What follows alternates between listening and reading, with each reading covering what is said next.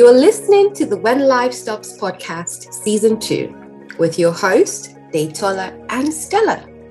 We are both moms who have loved and lost, and we're so glad to have you listening. Every week, you would hear more about our stories, some relatable interviews, as well as practical tips that you can apply to help you find new meaning after loss.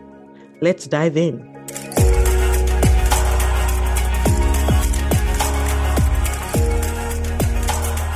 Welcome to episode 3, season 2 of the When Life Stops podcast with your amazing dynamic duo, Daytola and Stella.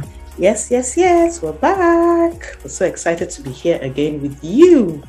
Yes, thank you so much for joining us and for your comments on last week's episode where we talked about moving forward after a business fails.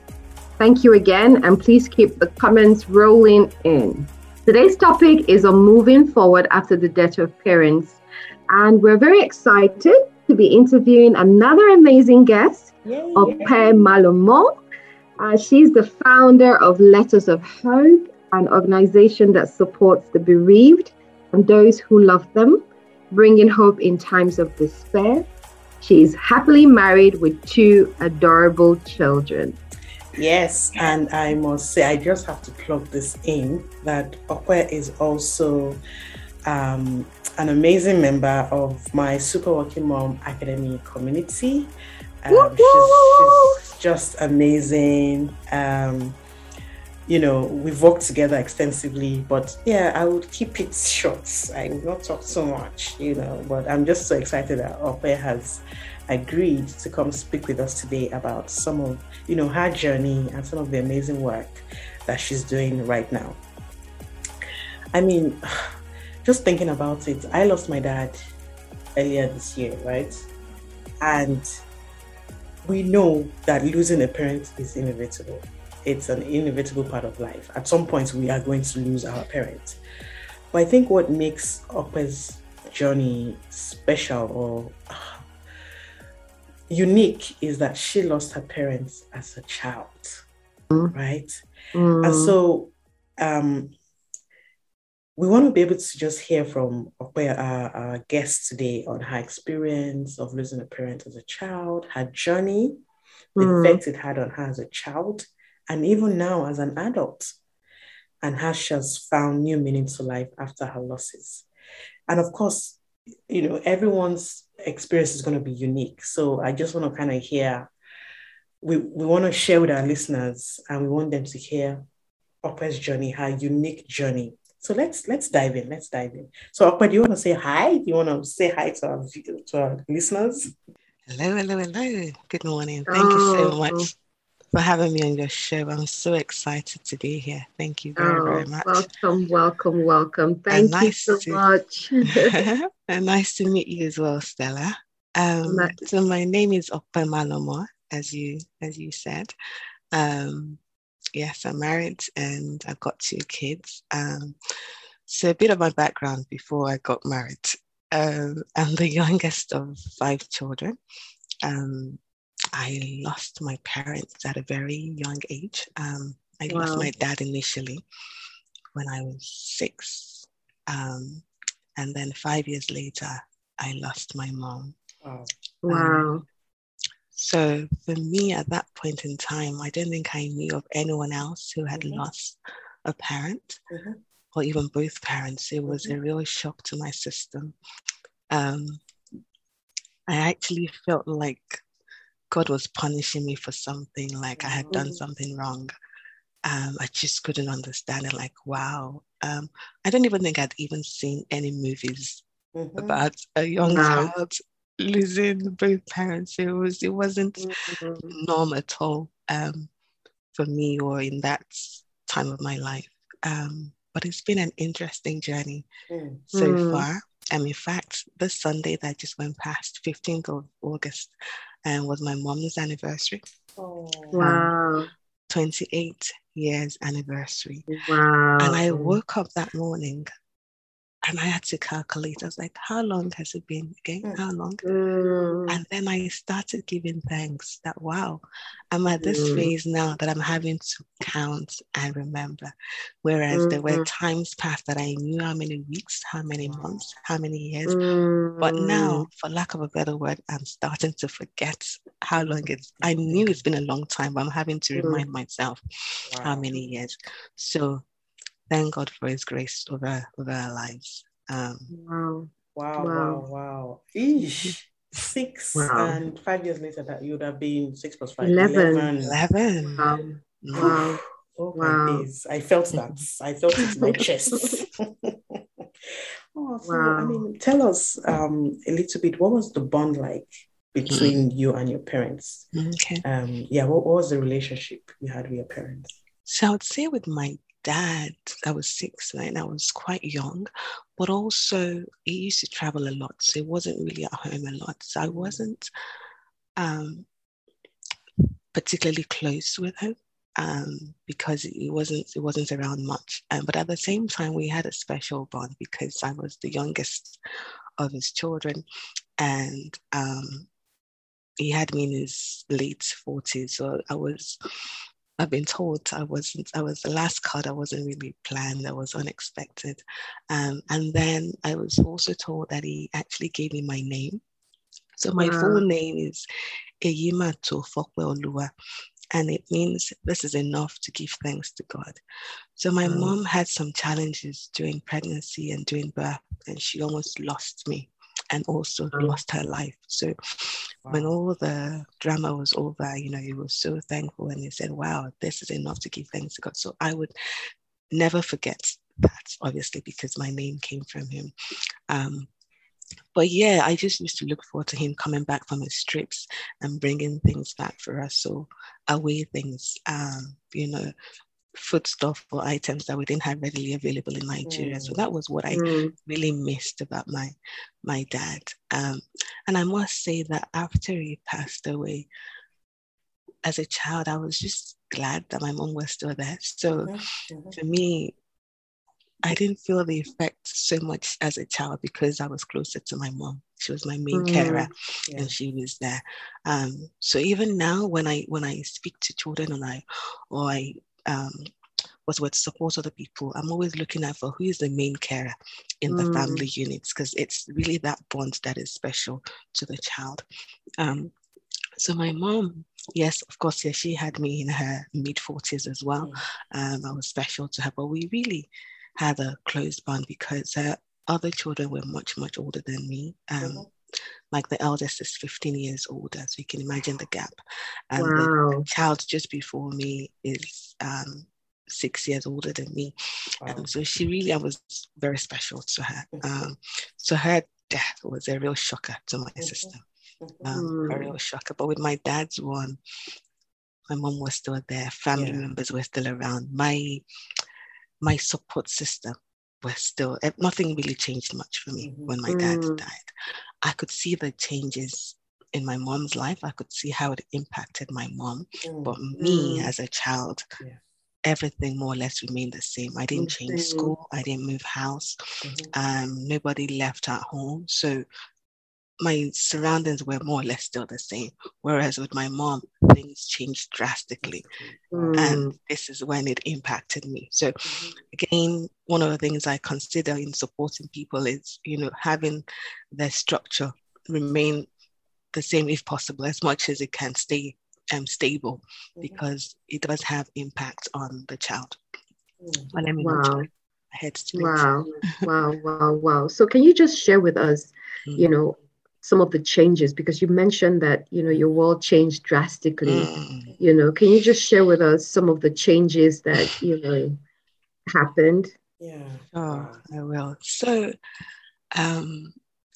let's just say my family unit. It was myself, my mom, my brother, who was in boarding school at the time. I think he was just finishing his WAEC or SSE. Then I had a cousin that used to stay with us, similar to my age. Maybe she was a couple of years older than me, but she used to live with us. And then I had, I think, 2 uncles as well, older.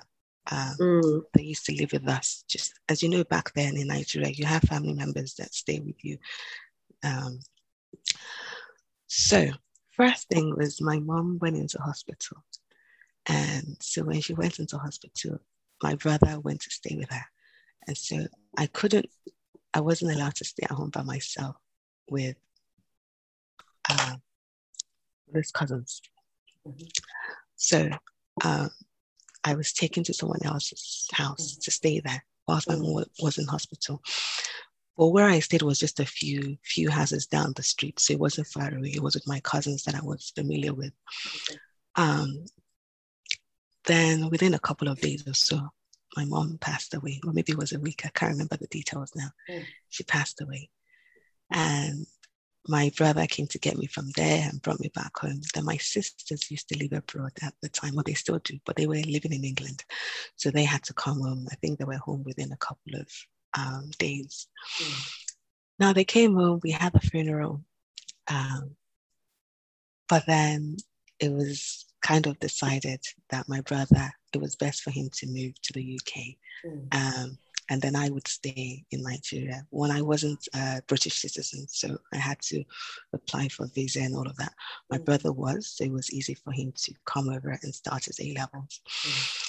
I went back to boarding school. I was in boarding school at the time, so I went back to boarding school.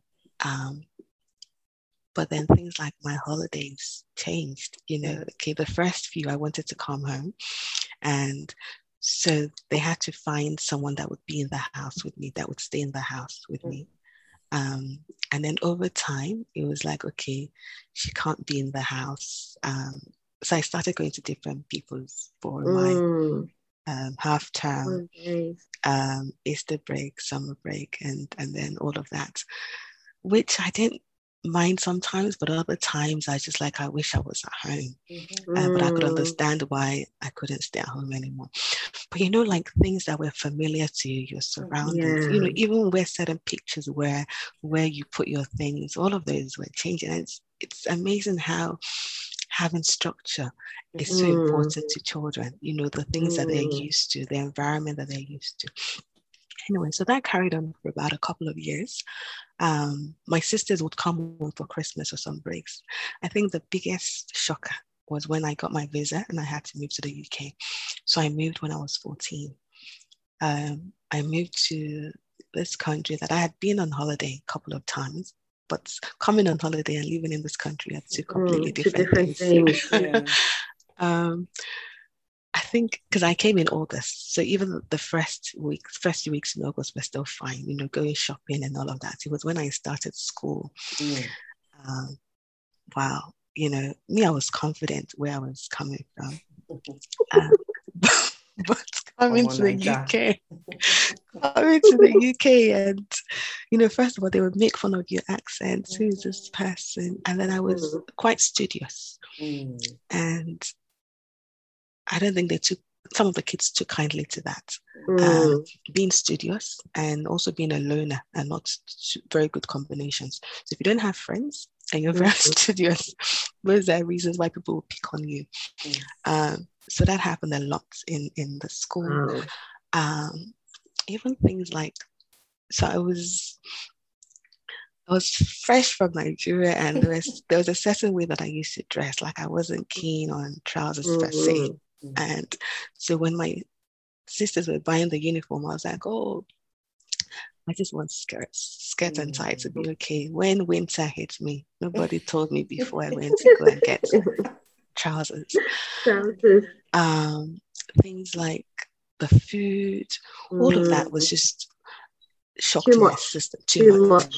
And then the environment. So in Nigeria, even if you're plucked from one person's house to another person's house, you're still surrounded by a community of family. Yeah. Now coming to England, so I was in Manchester, and I was living with my older brother then.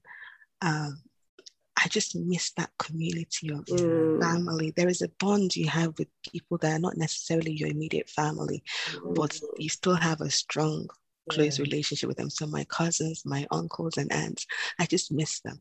So I would do things like writing letters back home, but it wasn't the same. You know, and anyone who was coming back from Nigeria, they would write me a letter or they would send me stuff.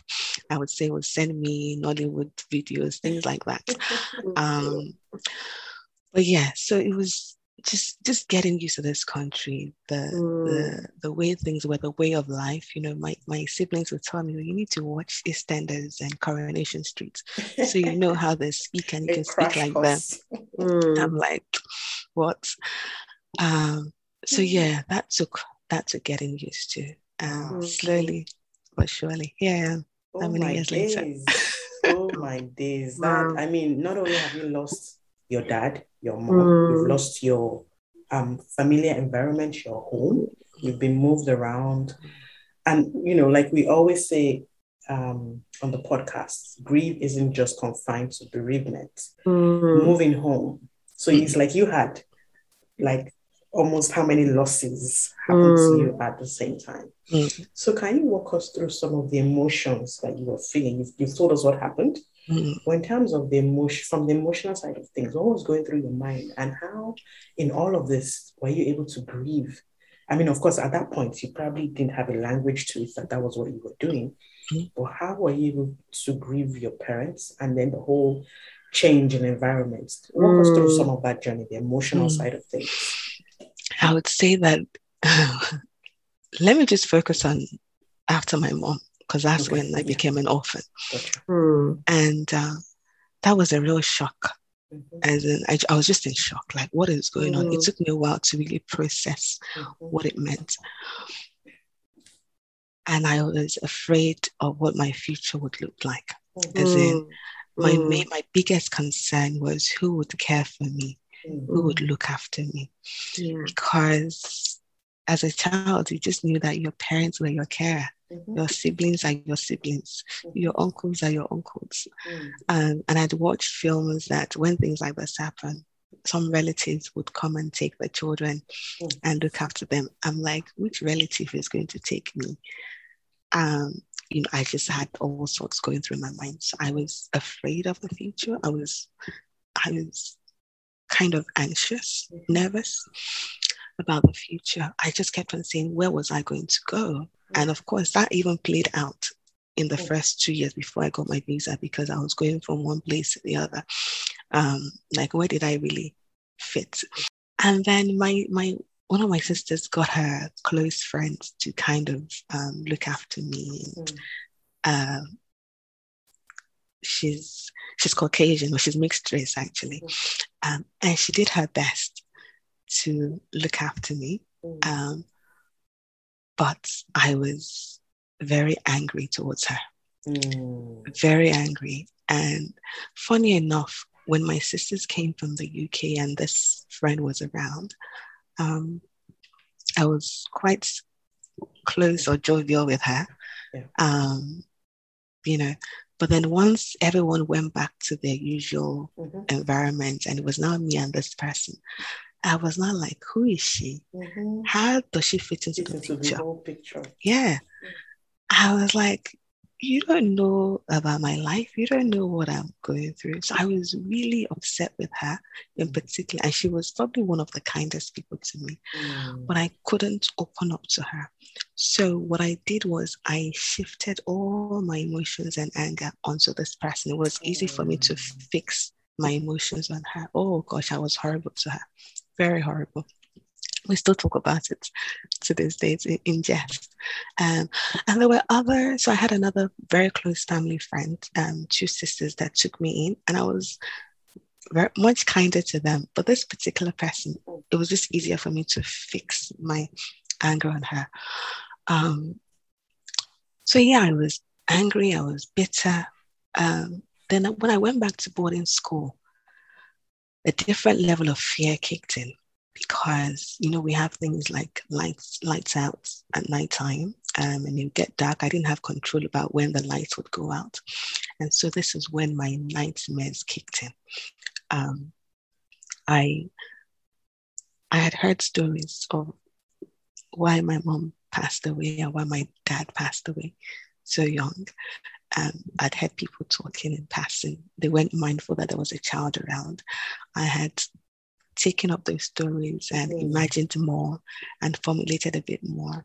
So nighttime, when everything was quiet and dark, was when this even played out more in my head, and I would begin to have nightmares.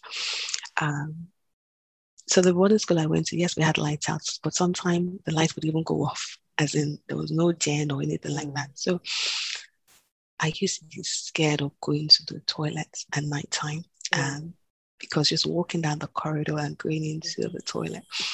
So I would rather stay in bed. And so at what age was this? Between 11 and 14, I started bedwetting again because I was scared of actually getting out of bed to walk down the corridor. But thankfully, my bunk mate at the time was very gracious. She didn't spread my news all over the place.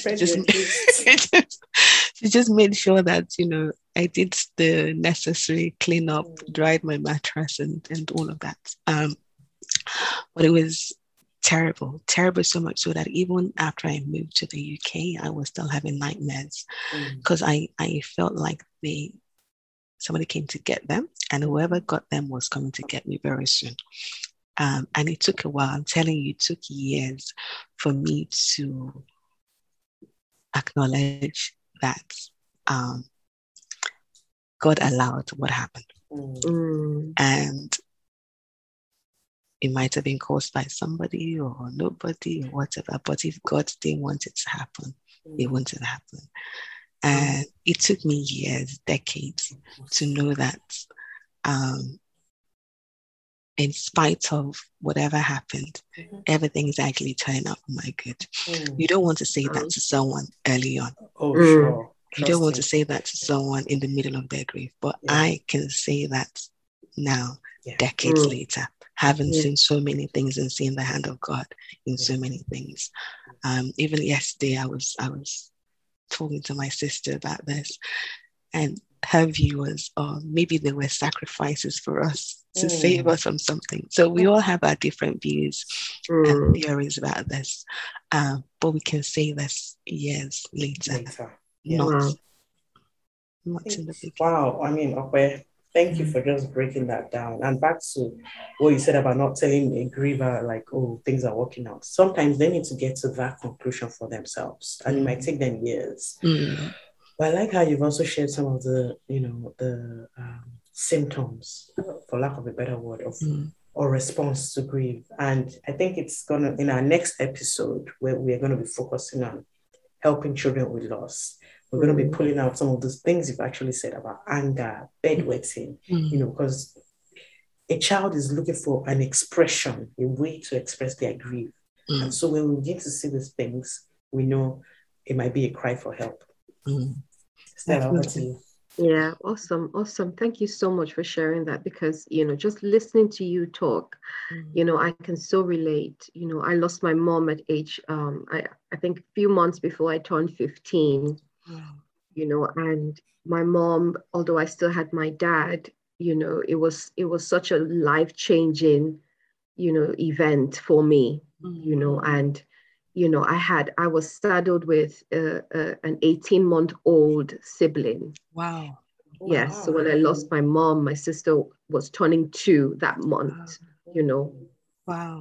So turning 2 2 months later, and it was just so overwhelming, because I had this all of a sudden responsibility now, and everyone turned to me to look after this child. And I'm like, how, why?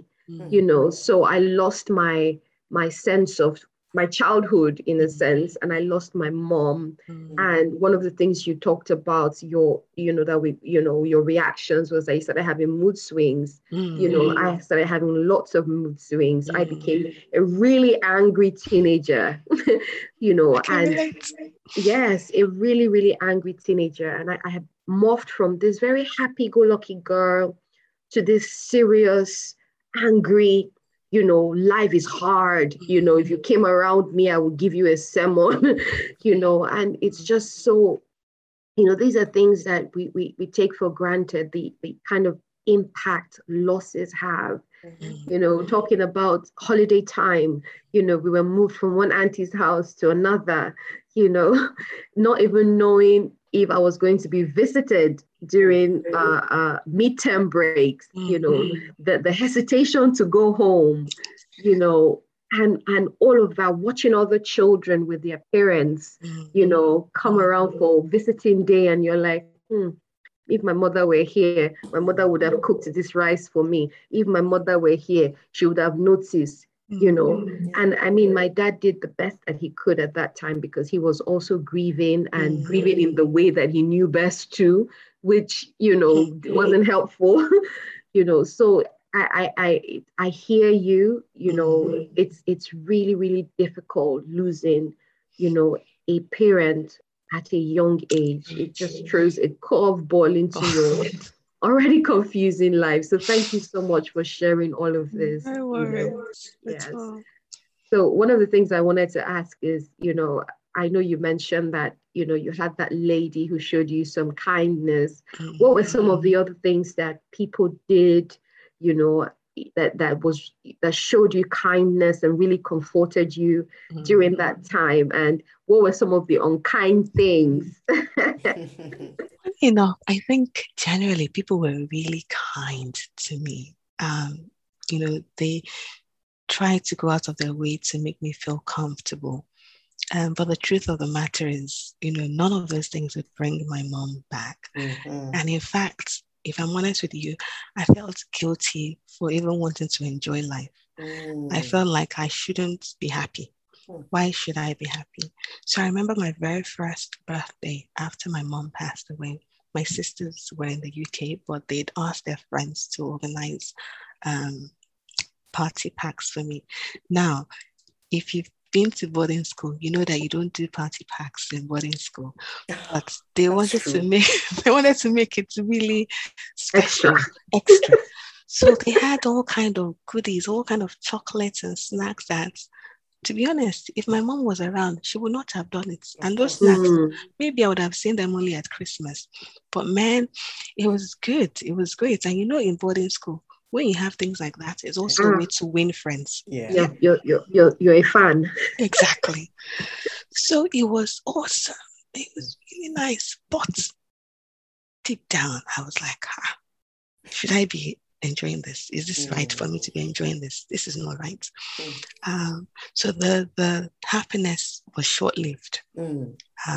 Because I was holding myself back from fully enjoying the moment. And if I'm honest with you, these things actually shape you. Yeah.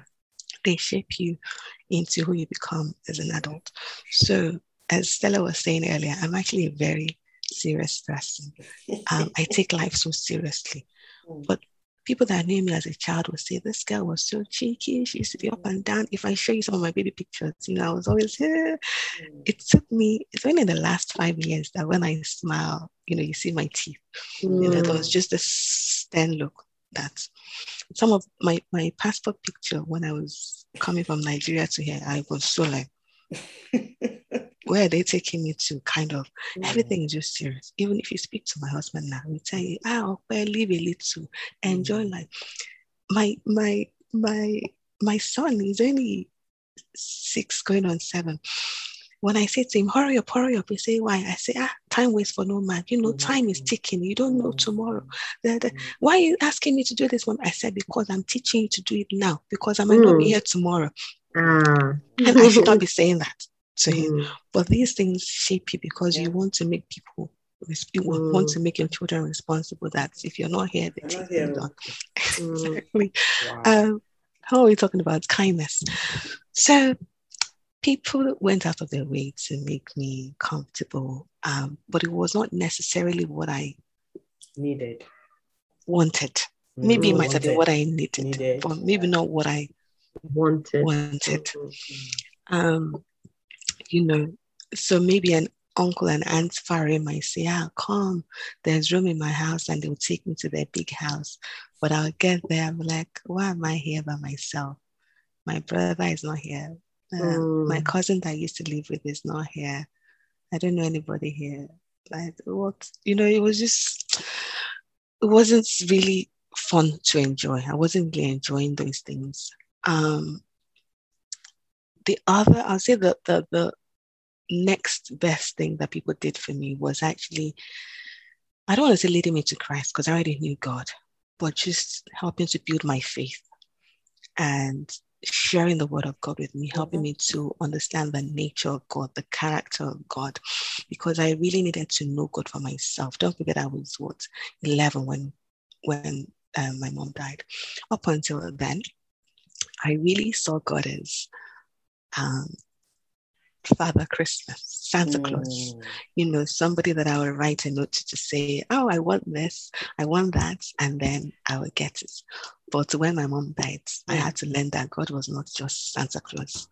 I had to learn his entire character. I had to know him as a father because my earthly father was no longer around. I knew him as a provider, but in a different sense, not of giving me sweets and chocolate or whatever dress, but provider, knowing that, okay, where am I going to stay? Who is going to look after me? How am I going to do in my exams? Who actually has my best interest at heart? You know what I mean?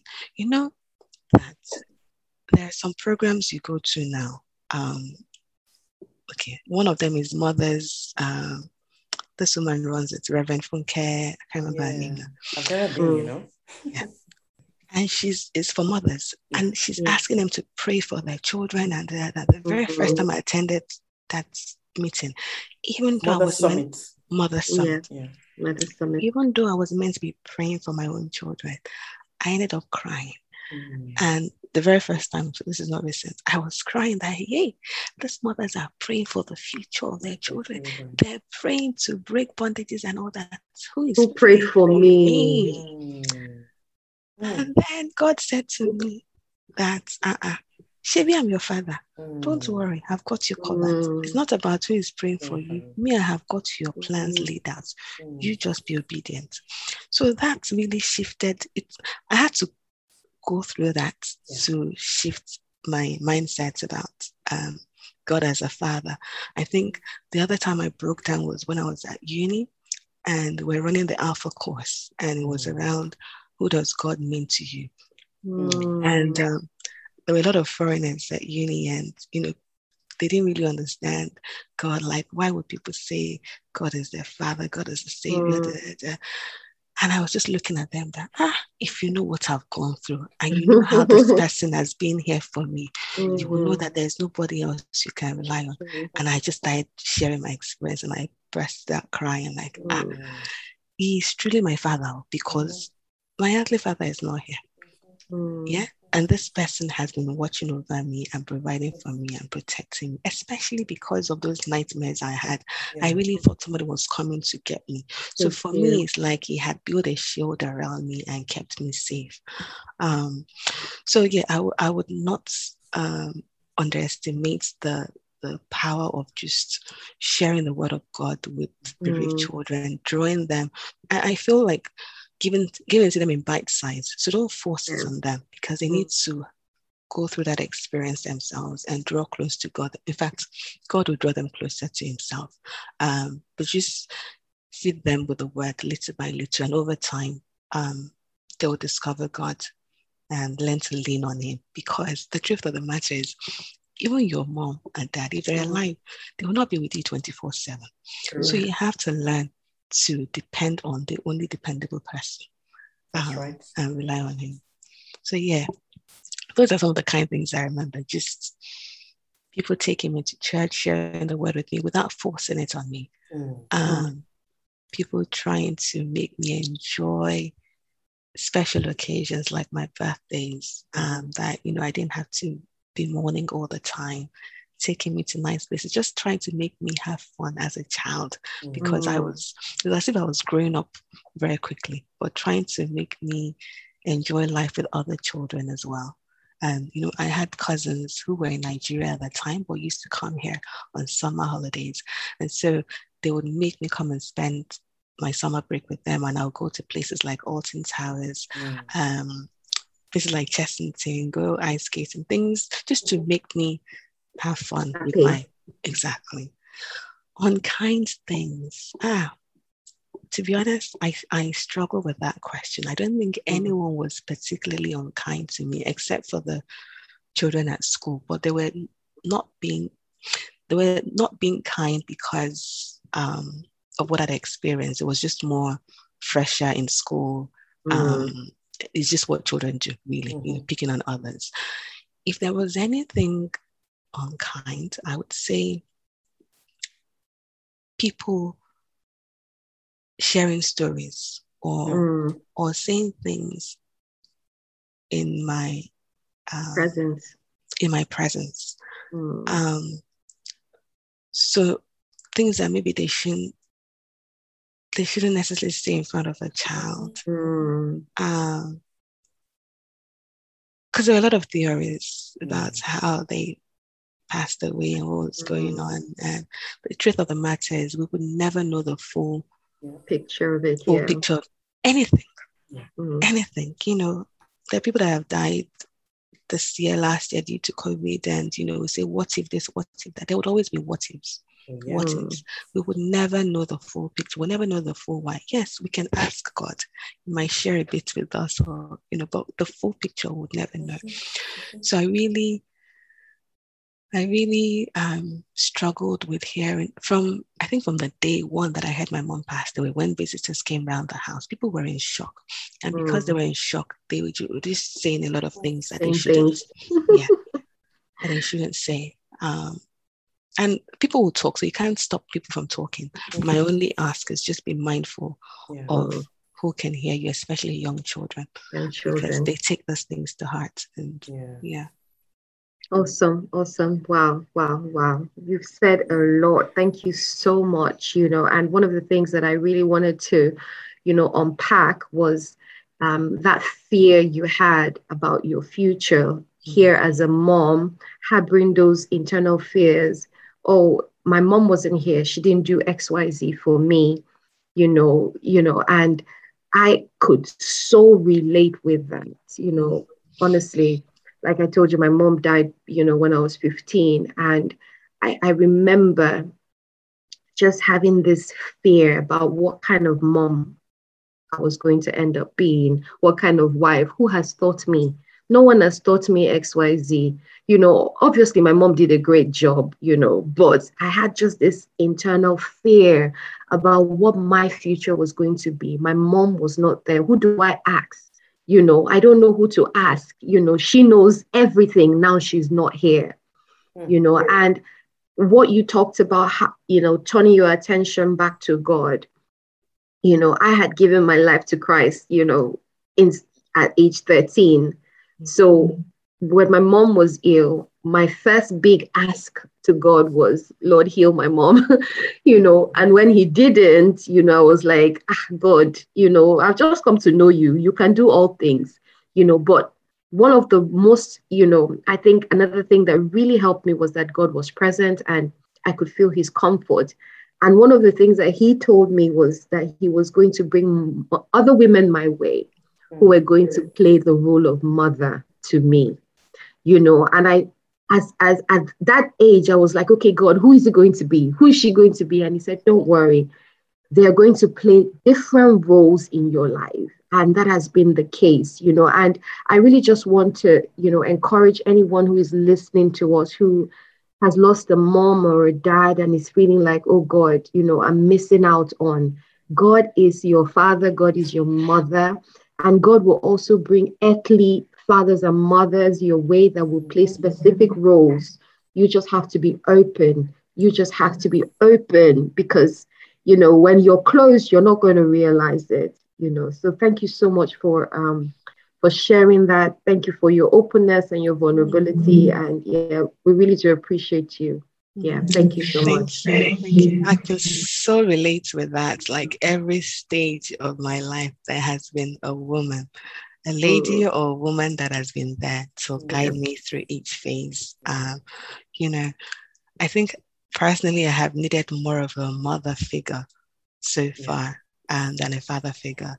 And for every single phase of my life, there has been someone. If it hasn't been my older sisters, there's always been somebody there to guide me through those phases. So yes, whatever your need is, the truth of the matter is, I've even found out that before I open my mouth to tell God, He already knows that need. So He's bringing somebody of your parents on to meet that need. Especially as a bereaved child, it would never leave you nor forsake you. So yeah, just draw closer to God. Wow. I mean, just hearing you both talking about your experience of losing your mothers. I mean, like I said, I'd lost my dad in January this year. But even though my dad was like he was the strong, how do I put it now, the male presence in the home.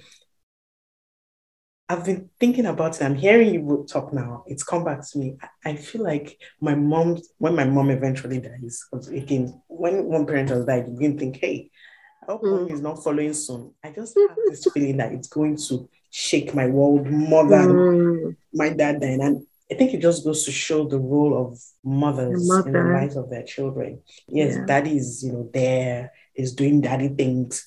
But because mom is the main carer, like you said, and the one that children, well, in most cases, I wouldn't say for all, in most cases, you tend to rely on mommy more. I'm already dreading mommy dying. I'm like, God, please just keep her alive, Amen.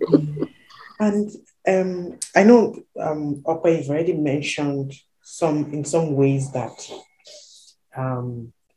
your loss as a child is impacting you on your parent journey. But your own parenting journey, I wanted you to share, is there any other ways that you find that your loss is still impacting your journey as a parent now? So I would say that I'm very thankful that I have people around me that have walked the journey and I can look up to as mentors, as mothers, as sisters. And so if I need guidance, so to say, there are people that I can reach out to, my sisters, my mother-in-law. But that's not to say that I don't have moments that I wish my own mother was actually there. Because the other thing is my sisters would always be my sisters. So that was another thing that changed with my loss. All of a sudden, they felt, and I guess as a matter of fact, they had to take on the role of mother in my life. But for me, they're like, you're my sister, not my mother. So that's caused some friction at some point as well, because it's like we had to change the dynamics of our relationship. For some, it was easier to do that. For others, it wasn't so much easier, especially because I used to live in the UK and I was in Nigeria. So it was as if I was getting to know my siblings, getting to know them better, but also having to know them as mother figures rather than it was challenging. My mother. Yeah. And you're not my mother, but then I was also of a culture that you can't necessarily speak up. Say that. So I was keeping a lot of things internalizing. But in internalizing certain things, it would eventually blow up. I would act them out in a certain way. Even though I wasn't speaking, my attitude or my language would say a lot of things. So going back to challenges as a mother, I would say that the biggest challenge I faced was when I had my first child. I guess I was just emotional. My mother-in-law was very happy. This was her first grandchild. But I was just feeling a bit low. Like, why is she this happy? My mom should be here too. Why is she so bubbly? My mom should be having this, even though my son wouldn't have been our first grandchild. I can't remember the name. Obviously. Exactly. As the last one. Maybe number 7, I think it was. At the time, the 7th grandchild. But I just wanted to have to share in that joy that my last child is having a first baby. And so I if I'm honest, I think I took some of that emotions out on my mother-in-law in the first few weeks, like, leave me alone, Cherry, that kind of thing that, I was just, And then oftentimes, maybe when my first took his first walk, or maybe if he did something, I'll be like, oh, I wish your grandma was here to meet you. Those were the times that I probably missed them the most. But in terms of parenting challenges, yes, I have my moments, but I then know who to call on, or I go to God. So yeah, I think I struggled more when they reached certain milestones, and I just want to share that joy with my mom. Like, your own baby too is a mother now. You know, and I think I'll probably feel the same when my 40th is coming up next year, and I'm thinking my mom will be like, my baby is 40. Wow. So I think I'll probably have the same emotions again next, because it's a joyful thing to see your children progress in life and reach certain levels that you had prayed or hoped for. So yeah, but I'm at a stage now where I have those emotions, but I can move forward much quicker. Whereas before, it would take me, I would wallow in them for weeks. But now I have them, but I know that, okay, you got to snap out now. And having the emotions it's normal. It comes with the territory. It's knowing how to move forward and how to like bounce back quickly. Well done. Yeah, awesome. Still, talking about parenting, I had last year my in-laws, I lost my father-in-law, and so sorry. it brought the whole conversation of debt, with my children. So my son is 7, and I had this conversation with him about losing my mom, and after my father-in-law died, I think the conversations around debt were becoming a lot more, and he started asking questions like, Mommy, how old was your mommy when she died? How old are you going to be soon?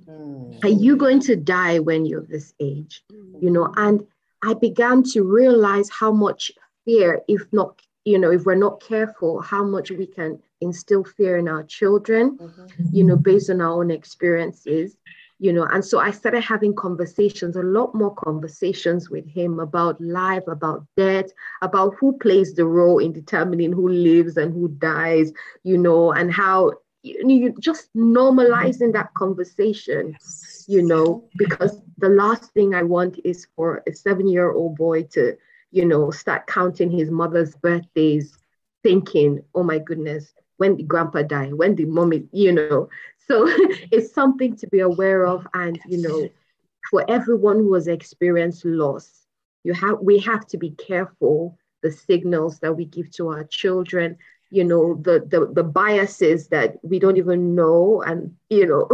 the conversations that we have around those subjects, so that our children don't have fear instilled in them, so yeah. I completely agree. God will help us. My son is always talking about heaven, and okay, not always, but he often talks about heaven. And one day he said to me, "Oh, I can't wait to get to heaven." Yeah, my son says that too. I said, really? He said, yeah. I said, wow, so because it's so beautiful, and I'll get to meet your mom and your dad, and it's so beautiful there. I said, how do you know it's beautiful? What do you think it looks like? Then he started describing, oh, it's white, it's this. And I've never spoken to him about what it looks like. Even me, I don't know what it looks like. You're like, young man, stay here, don't go yet, just stay. Yes. I actually had to tell Zane, I said, see, God created you and you've got lots to do here, so God will call you back when you've done what you need to do. So make sure, so that, there's that understanding of while you're here on earth, there is life to be lived. Exactly. Enjoy. Sorry, I was going to say Mujalatu, because obviously his brother is in heaven. He's always like, I want to go meet my brother in heaven. In fact, he goes the new heaven and the new earth. Oh, wow. Oh, wow. Fast talk in the house. Wow. Yeah, I think it's lovely that our children can have this conversation. Because growing up in the African setting, you can't speak about death in front of an elder. It's like, shoo, don't say that, God forbid. But these are conversations that need to be had. Your child should be able to come to you and say, Mommy, I'm scared. Mommy, I'm worried. Mommy, I'm anxious. So if you're a parent and you're listening, and you've never had this conversation, with your children, if you need support, you can reach out to Okpe, you can reach out to us, because we need to have this conversation. Yeah. Me too. My son, what he wants to be when he grows up. He's like, oh, I'm still thinking of it, but I would like to send packages to children who have lost their mom or dad. I'm like, awesome. So because he knows about what I do, he knows how much joy it would bring to others. How much joy it brings to others. So I'm like, okay, that's good. But what else would you like to do? But he keeps coming back to this thing. The first time he said it, his dad was the one that I heard and told him to come and tell me. I was like, it's amazing what those children pick up. But that would be you passing down the legacy. Yeah. So it's beautiful. It's beautiful. Wow. Still talking about parents. So how would you say you keep the memory of your parents alive, if you do? So I would say that in the early days or early years, we would have like memorial events. When I say memorial events, okay, let me start with my mom.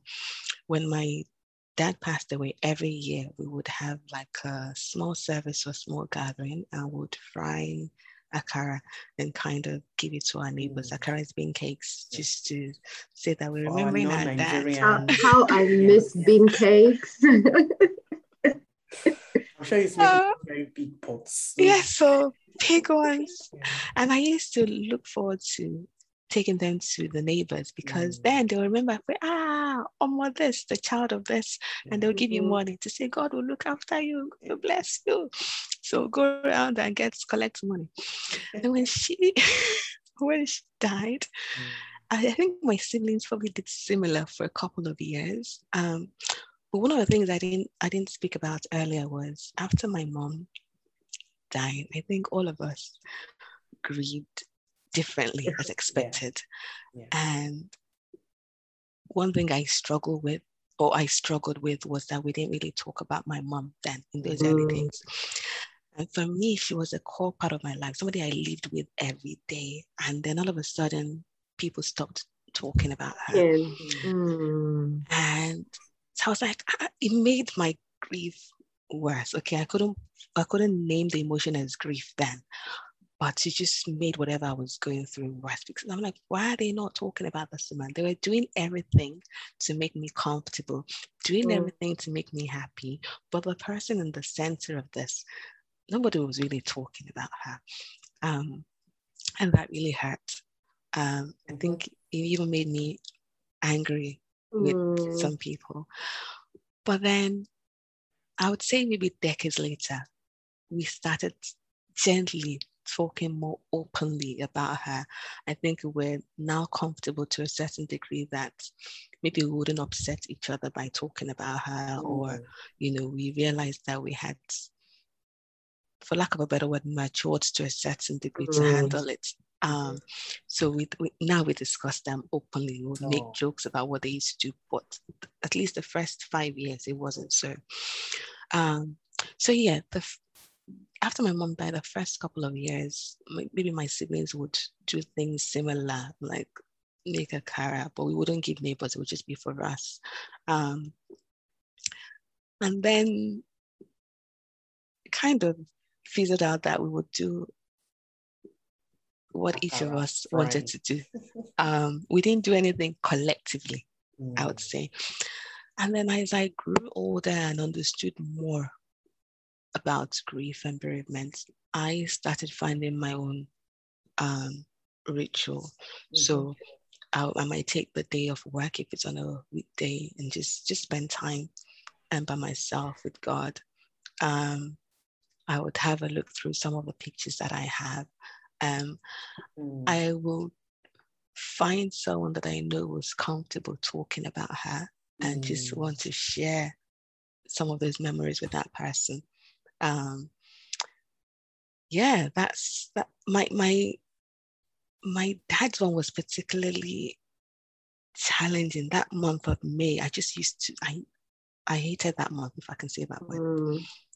So every time May was coming up, I used to get scared or just really worried about the month of May until I got married.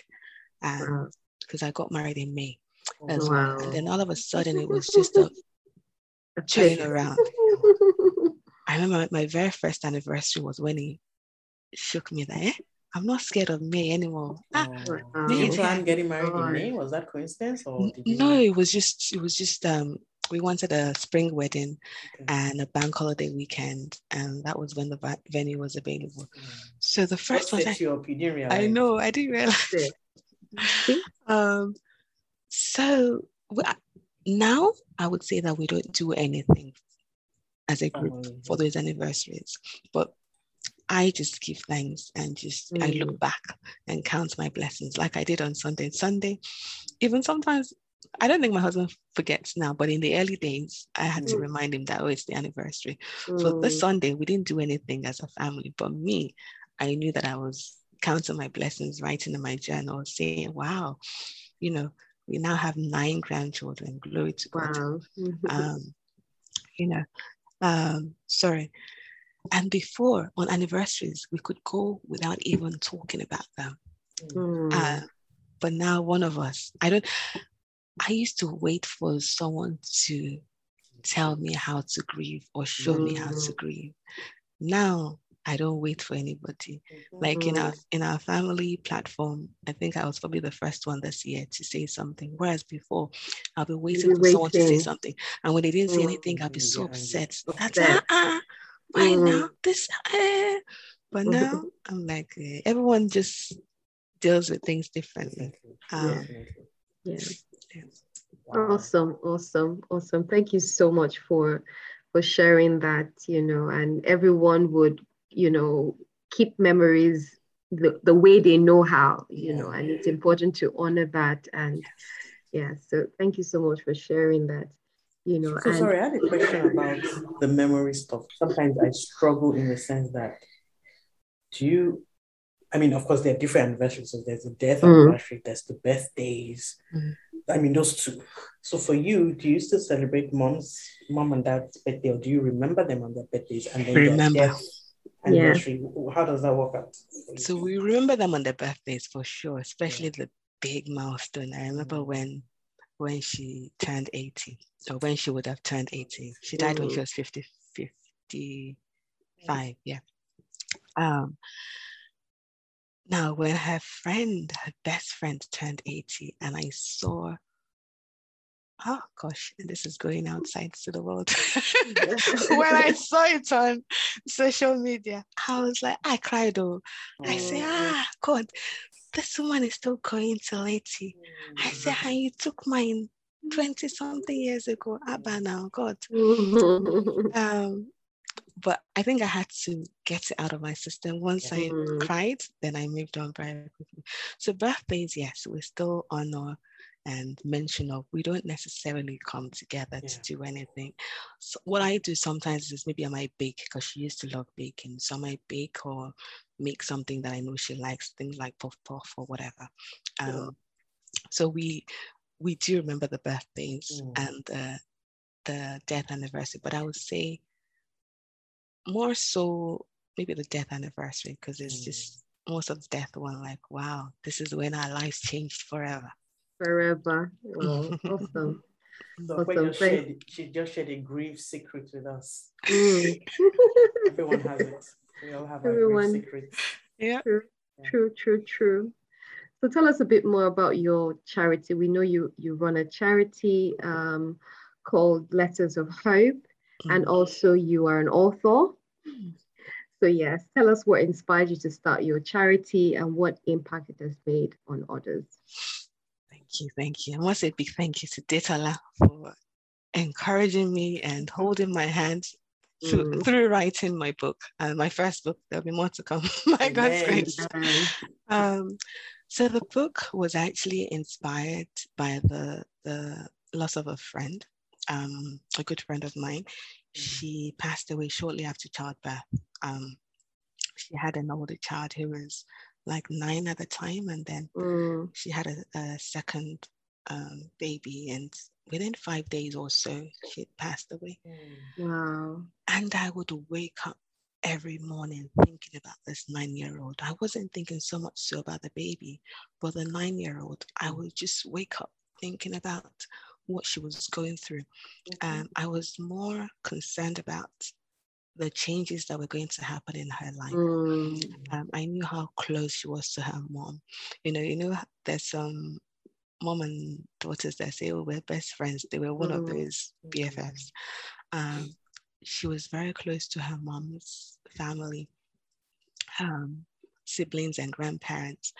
But I knew that because her dad and her mom were separated, I knew that things would change for her drastically. And it turns out that she was going to live with her dad. So I was just imagining, will she have to change school? Will she have to change home? The emotions that she would go through. And she was also a Christian. So I knew that this would be a turning point for her faith. She would either draw closer to God, or, she would get angry and bitter and might turn away from God.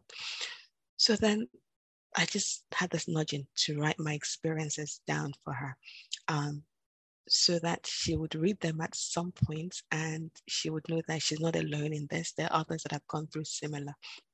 And so that was how the book was birthed, basically. It was specifically for this little girl, but it turned out that it was actually a blessing to a lot of adults in our community, African community, that had experienced childhood bereavement, but didn't actually have the avenue to express their emotions or feelings. And so they read this book and they were like, they could connect, they could relate to it. Wow, it's like you put my emotions down on paper. Even my sisters, but my eldest sister, who is 15 years older than me, said to me, it's as if you stole my journal.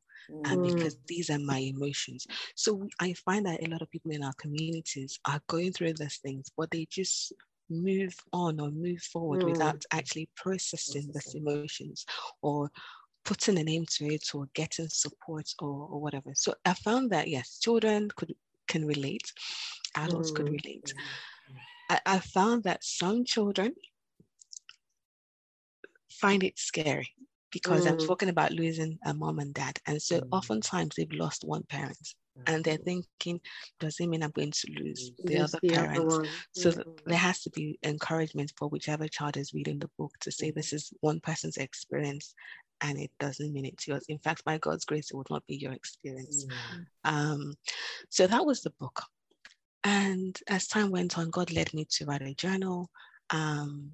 And then, because I have a passion for gifting, it's one of my areas. So slowly, the book and the journal then turned into putting packages together for families that have lost loved ones. And so that's how the gifting side of Letters of Hope started, in terms of sending gift of hope to families, just to encourage them during the season of loss. And yeah, there's so many aspects of it. I also support local charities in terms of children that have lost loved ones. So would visit them in their homes, or have video, audio calls online for a period of time, just to support them through that initial weeks or months of their loss. Thank you. And I remember when we lost Morakion Caleb, that Papa was such a huge support to my children, especially Mujola, who struggled a lot, because he seemed to, in some ways, it seemed to impact him the most. He was the one that was asking questions, so Okwe just was a big help then. And I think even in that season, and I don't know if I've said this to you publicly or before, I think Okwe was one of the consistent people in the early days who would send me a message every day, just a word of encouragement. Sometimes I might not read it, but just seeing that Okwe had sent me a message just it made me feel, I just felt comfort, like someone had me in mind. So Okwe, I must say a big thank you to you for those early days where people, after 2 weeks, people had moved on, but Okwe was like a constant, in my life in those dark dark days. So again, I think when you've gone through grief and loss, you can almost, yes, of course, everyone's experience is different, but you can almost feel that, this person is probably in a dark place. And you can sense that, they're not okay. So I must say a big thank you. And I've also been should I call myself one of our best customers? Gifts. So when someone, and that's one thing I always want to do, when someone has lost someone, I want to send them something of hope, of comfort. So I'm like, okay, hit me up. I've got another. I wished I didn't have to come to you, but the thing is, death. That happens. Death and taxes are one of those things that would happen. So I know that I can always go to Okpa and say, please just put me something nice to send off to this family or this person. So, we're going to definitely put your details in the show notes so that people want to reach out. People can connect with you, get gifts for their loved ones. Thank you. So we're going to start wrapping up now. Oh yeah, one more thing. So I found that within our community, African community, oftentimes we don't want to talk about the loss. We don't want to go. We see it as a stigma to go and see a counselor or to get support. So one way I've found to be able to reach out to people without necessarily forcing them or encouraging them to go and see a counselor is to send them resources. So this is why once I know that in the early days, you might not read those things, but at some point there'll be a reminder that, somebody sent me something, or I can reach out to this person. And so I find a lot of materials online that I can share in terms of supporting children through loss, or even adults as well. You'd be amazed that your teenagers, your young adults, everyone grieves in different ways.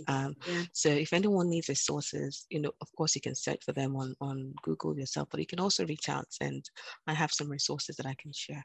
Awesome. Wow. Thank you. You're such a blessing to the body of Christ, and also to our communities at large. So anytime you feel discouraged, please just keep going. You will feel discouraged, which I'm sure you have at some point, but just keep going, because someone out there needs you.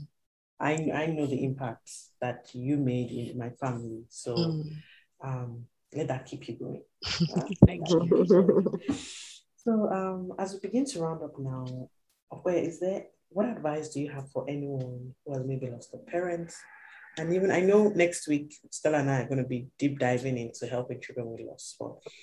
So I think I want to ask you today, what do you want to advise someone who's lost a parent, whatever age, it really doesn't matter, and the people in their worlds, especially for children, what can we do quickly? No, I want you to share quickly rather, not what can we do quickly?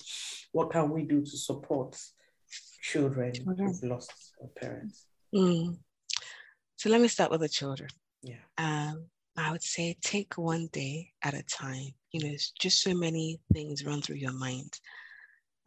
Depending on what age you're at, or what would happen at school, university, or after I get married, if you get married, children, all of those things will run through your mind. But remember to take one day at a time, and find a trusted friend, aunt, uncle, someone that you can share your emotions with. I think I struggle the most with that. I couldn't really open up, so I kept a lot of things in.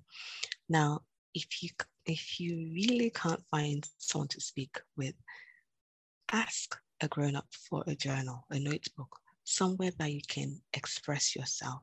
Now, it doesn't mean that you're writing like in a diary format, because not everybody feels comfortable with that. But even drawing out your emotions, drawing out what you're thinking, is a good way to release those emotions. And then find the things that you enjoy doing. It might be that it's music that you like. It might be that you like reading, exercise. Find something that you enjoy doing. And when you start to have those emotions, because they will come. They will come. They might not stay forever, but they will come. Then you can switch to that thing that you enjoy. So for example, you might be lying in bed and thinking about your mom, wishing she was here, and then you get quite emotional. You could either get a notebook and you start drawing your mom, writing what you miss about your mom, write a letter to her to tell her what significant thing has happened in the last week or so, what you miss about her. Or you can just take your phone, if you have a phone, or listen to music, something to take your mind away from those emotions. But at the same time, you don't want to push the emotions away too much. You want to actually let them out somehow. So if you need to cry, cry. Don't keep your emotions in. If you need to let it out, please do so. It's just healthy for you to do so. Some children find it easy to connect with others that have had similar losses, just to chat, to say, how did you cope? Did this happen to you? Did that happen to you? But I know that other children don't like that. It's like, it's a reminder of what they're missing out on or what they've lost, so they don't want to mix. So find what works for you, because there'll be different things that work for different people, and you have to try different things to know what works for you.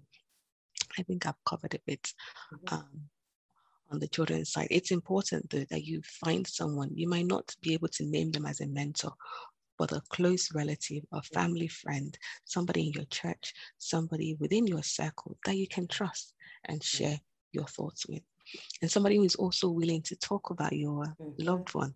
Yeah, that they can share memories of your loved ones with you. Oh, mommy used to do this. Oh, daddy used to do this. You know, things that will make you feel good. To the adult, wow. If it's possible, try and keep things as stable as you can for the child. If it's possible, try not to move them away from the house. Try not to change their schools. Too many changes at the same time can be quite disruptive for the child. If it's possible, you know, I know some people that want to remove pictures of the deceased from the home because they find it quite upsetting. But have a conversation with a child, you know, for this period or season, try and treat them as a mini adult, if I can say mini adults. Ask them what they think. You know, don't just assume that they don't want the pictures there. You know, try and get their opinions on certain things. You know, if there's a memorial service coming up, ask them what they would like to do. Would they like to participate in that service? What would they like? Some would say, no, I just want to sit still. Have a conversation with the child. Ask them what they're thinking of. Don't assume that they don't know what's going on. You'll be amazed what children know now. And it's better the information comes from you than it comes from somebody outside, because they'll be mixed up and, you know, they might not get the whole truth.